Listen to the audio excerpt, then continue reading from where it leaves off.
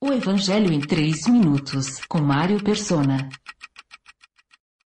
A revelação dada por Deus aos homens foi progressiva. Portanto, Moisés e os profetas que vieram depois dele não entenderam a profundidade das revelações que eles próprios recebiam. Muitas coisas só fariam sentido para aqueles que tivessem a revelação completa de Deus.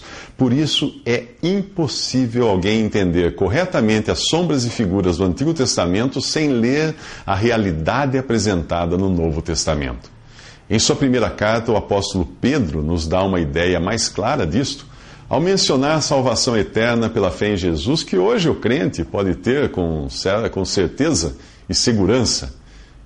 Pedro escreveu assim: foi a respeito dessa salvação que os profetas, que falaram da graça destinada a vocês, investigaram e examinaram, procurando saber o tempo e as circunstâncias para os quais apontava o Espírito de Cristo que nele estava, quando lhes predisse os sofrimentos de Cristo e as glórias que se seguiriam àqueles sofrimentos.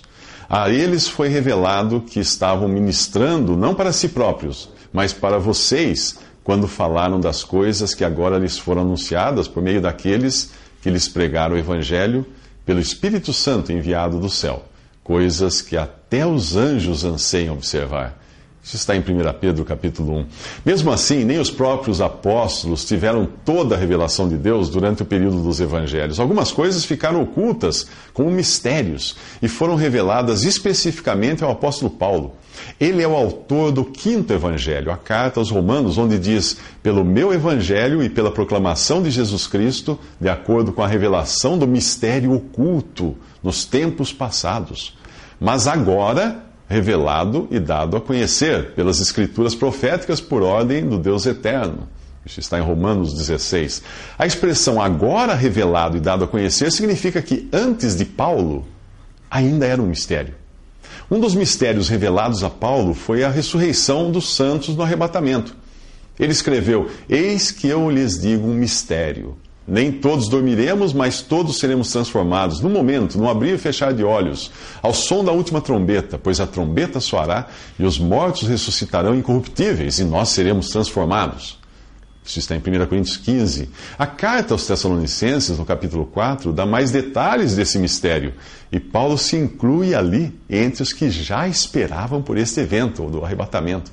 Ali diz: dada a ordem, com a voz do arcanjo e o ressoar da trombeta de Deus, o próprio Senhor descerá do céu, e os mortos em Cristo ressuscitarão primeiro. Depois disso, os que estivermos vivos, seremos arrebatados juntamente com eles nas nuvens para o encontro do Senhor nos ares. Mas existe muito mais na maneira peculiar como Cristo se revelou a Paulo como um apóstolo abortivo ou nascido fora de tempo. E é disto que nós falaremos nos próximos 3 minutos. Visite 3minutos.net. Dúvidas? Visite respondi.com.br.